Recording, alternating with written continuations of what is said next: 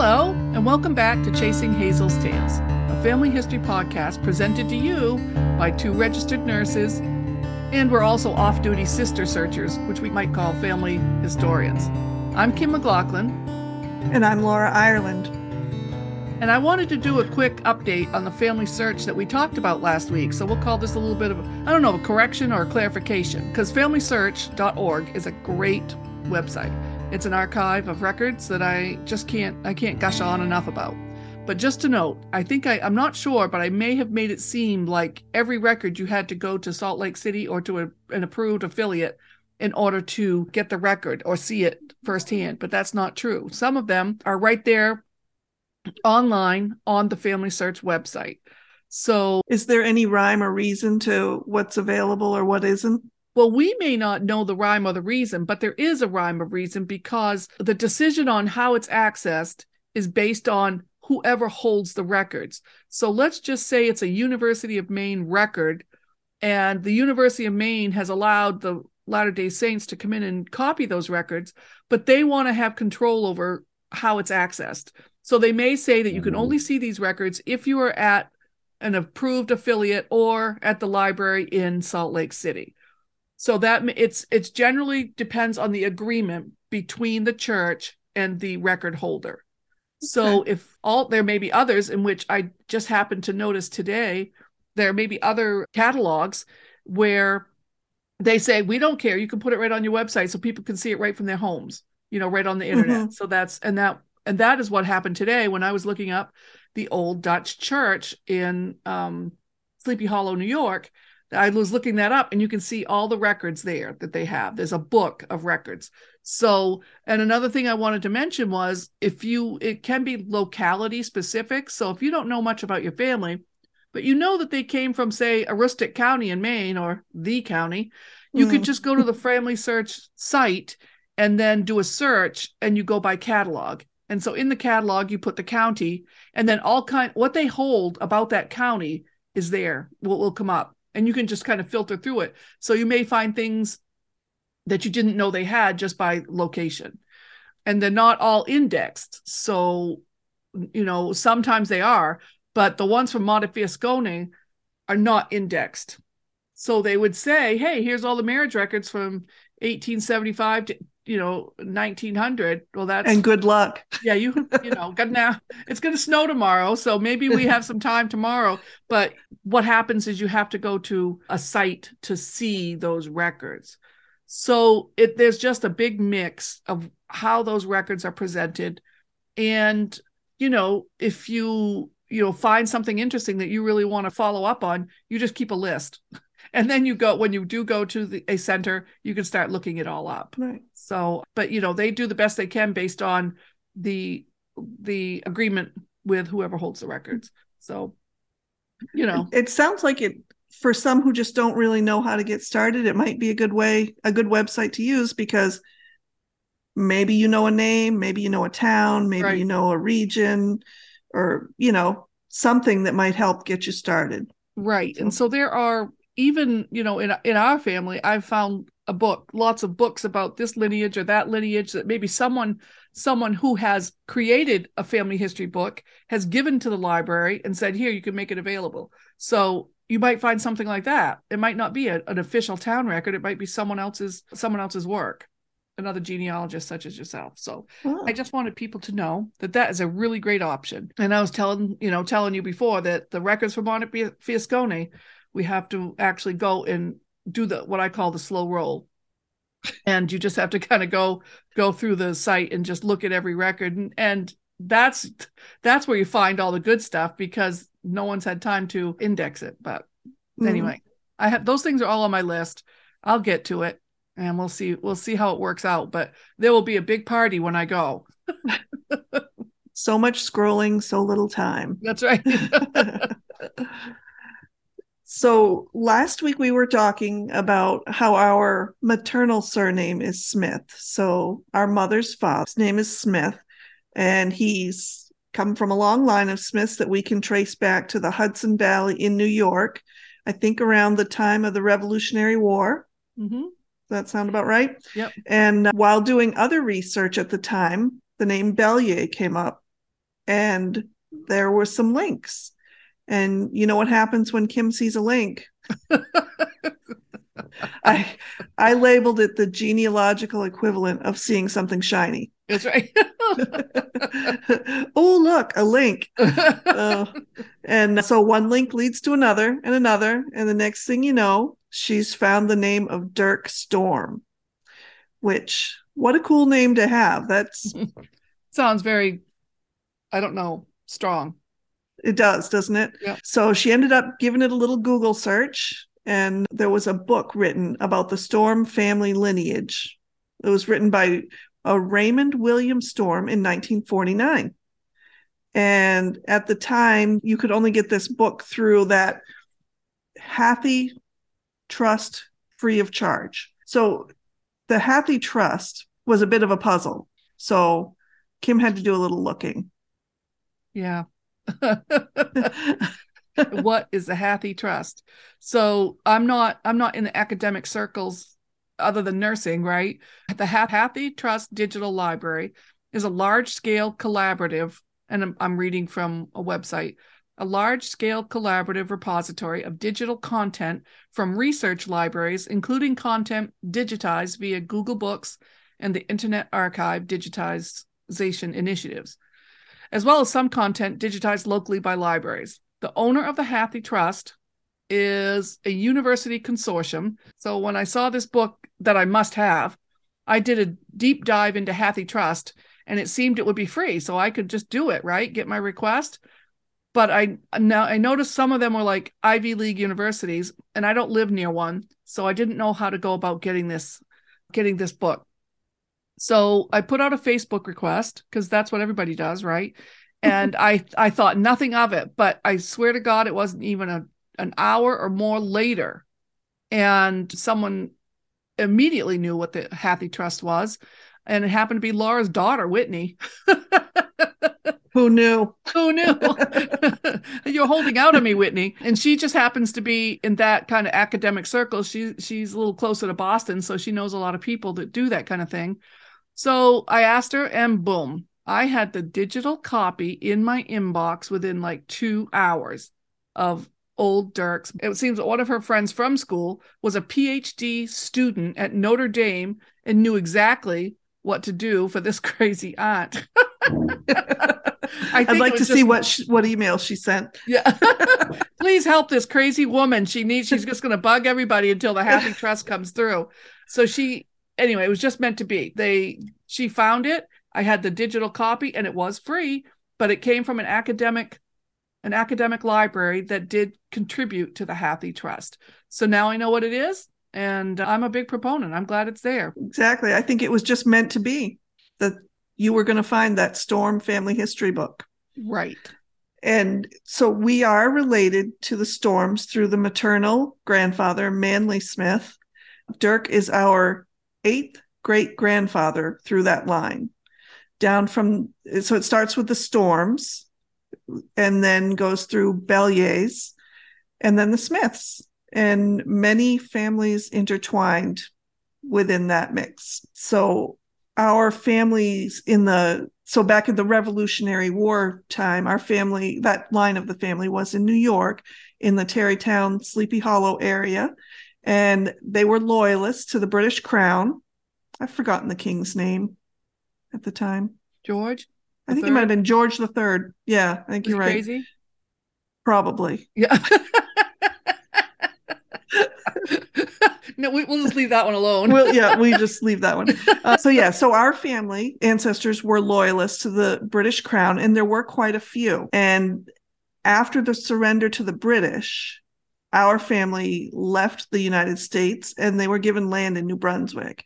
And I did read that it was usually the most vocal it was mostly the most vocal of the supporters of the king and the crown that were the ones who left. Oh, there were many, many supporters who stayed.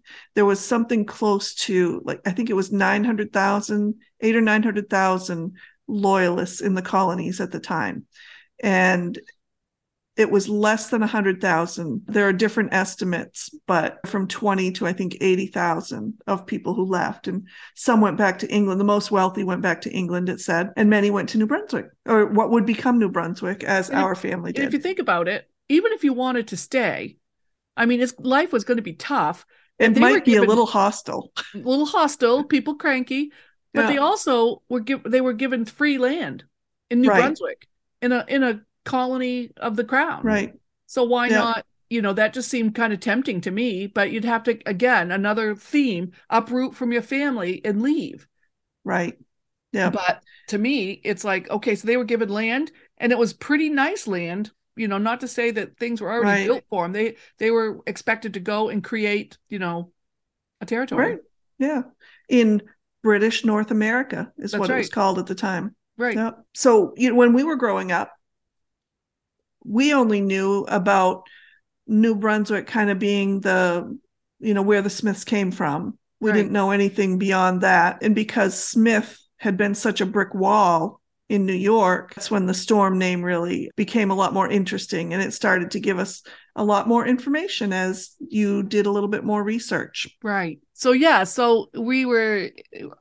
of the family that I knew about Smiths anyway were in New Brunswick, and I never really even gave it much of a thought, but we were given a family tree that did work out, from the Smiths, and it was a nice family tree. I don't know who created it, but my mother had it, or my grandmother had it, and I have it, and it went all the way back to Stephen Smith, which is the one I'm still stuck at today. So the Stephen Smith saga. Yeah, the Stephen Smith saga. One of these, we need to go to Westchester County or Manhattan and see what we can dig up. Let's do it. Yep. Okay. Ready. So, we needed to figure out about Dirk Storm. So I'm armed with old Dirk's book, and we just start digging and start finding stuff. I have here one of the first things I came up with, and the reason that I kind of came across Dirk's name was because I was reading information that was submitted by a Marlou Bellier is her name. And it's quite a comprehensive genealogy of the Bellier family. And in that account, they do mention that Bellier is a derivative of Beaulieu, which is French, and they come from France. But the reason they changed it to Bellier was to make it sound more Dutch. I don't know if that's true, but that's what one person had written. So the Belliers were French, but they were located in Westchester County. Oh, that's funny because I had it pegged for a French name anyway. Did you? Yeah, just because of the makeup of the name. I don't. Right, it does. It does, and it does. Yeah, rolls off the tongue like a French name. That's right. So as I was looking at the Bellier account of the storms, I also found a book called The Colonial Families of the United States, and they wrote about Dirk, and I'll read this to you.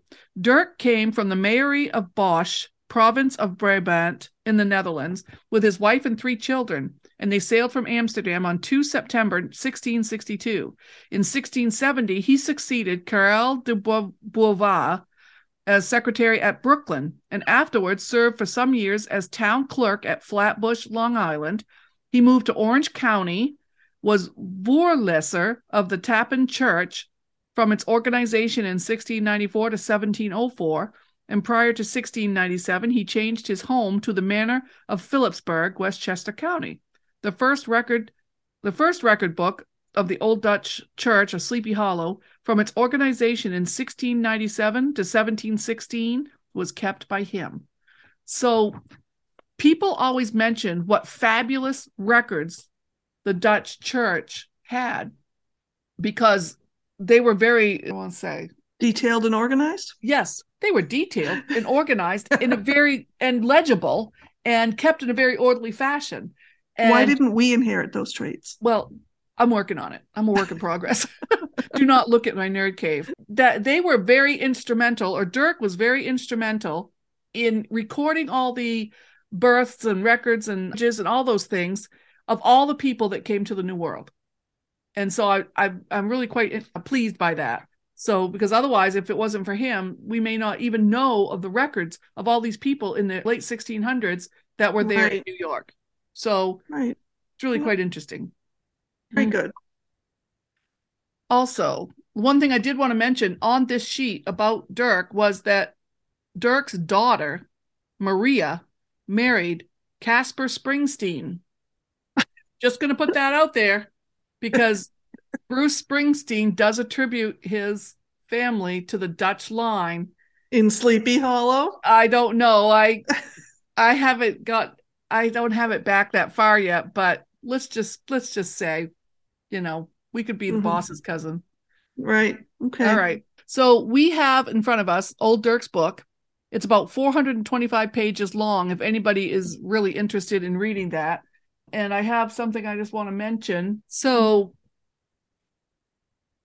we have at the beginning of the book, and I want to read this because it just Laura said earlier, it sounds like they were writing this book for me. um, and basically the foreword says, have trust. And it says that in Dutch. In the sentiment of old Dirk's own motto, I have trust that my children, Geraldine and George, will keep this record safe for those who may one day wish to know what part of ancestors played in laying the foundations of this country deep and strong. May they and their children and their cousins and their children, all the descendants of the pioneer, find it a lasting bulwark against the inroads of what Sidney Lanier calls the slow ox time, which browses through the clover fields of poets and great men and names in the course of things, sweeping away old landmarks like worthless rubbish. So basically, if you write a book, the history won't go to dust, hopefully. So that was his goal in writing this book. That was, not everybody felt that way at the time. So nice that they had that foresight to do that, because look who's interested now. Yeah. All right. And so there's a paragraph to read from Old Dirk's family in Holland. And it says it is in 1390 that the record of Old Dirk's family starts with Dedrick Storm. Not sure if I'm pronouncing that right, but who was the first of his kind. I'm sorry, that sounds like Game of Thrones. Yeah. First of his name. Yeah. The first it basically is the first of his name, really. I think that's what they meant. Yeah. So the first of his kind to leave a clear record in the archives of the Low Countries. In 1430, he established title to his lands at Wick in the land of Altena, where the descendants of the broad band of Vikings had chiefly settled. De Boer says that this is the cradle of the storms, where the earliest European records are kept. I don't know. But yeah, the cradle of the storms where the earliest European records are kept. That's awesome. Yeah. And another thing that I wanted to mention in this same page was it writes, Louis de Boer, who was a Dutch genealogist, imagine that, he's my friend, he fled this country during the First World War. To him must be given the credit for this research on which this portion of Old Dirk's book is based. In Dutch, the name means farmer or farmer. Like so many other families, Mr. de Boer's antecedents were doubtless rooted deep in the soil of Holland. He possessed a degree earned in a Dutch university, and although his English was scarcely idiomatic, his records thus far, checked by others through American archives, have been found to be accurate without exception. So they have taken this account of Dirk's family and checked through all kinds of genealogists, and every time it checks out correct. So I like the book. It's quite a thing. All right. And so I was just going to go, also in this book, they have the lineage, 425 pages. Let me find it. Oh, there it is. So from the earliest recorded date, Old Dirk's kind, they have listed that starts with Dedrick Storm, which Laura just mentioned. He was born in about 1390, and it goes down 18 generations to Dirk Allen Storm, born at Pelham Manor, New York in 1938. So in amongst all those, how many Dirks do we have? 1, 2, 3, 4, 5. I don't know, but five, that's a lot of generations to not lose the name. Nobody right. got dotted out. No, exactly. Which is that's a very good point. Many families can get dotted out. Yeah, So, funny. and amongst all of those are many other Dutch names. The marriages were, I'm just going to say a few names if anybody catches on.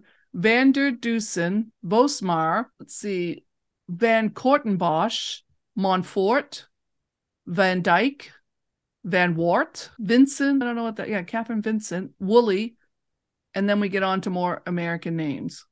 Hey, one of them married someone from Portland, Maine.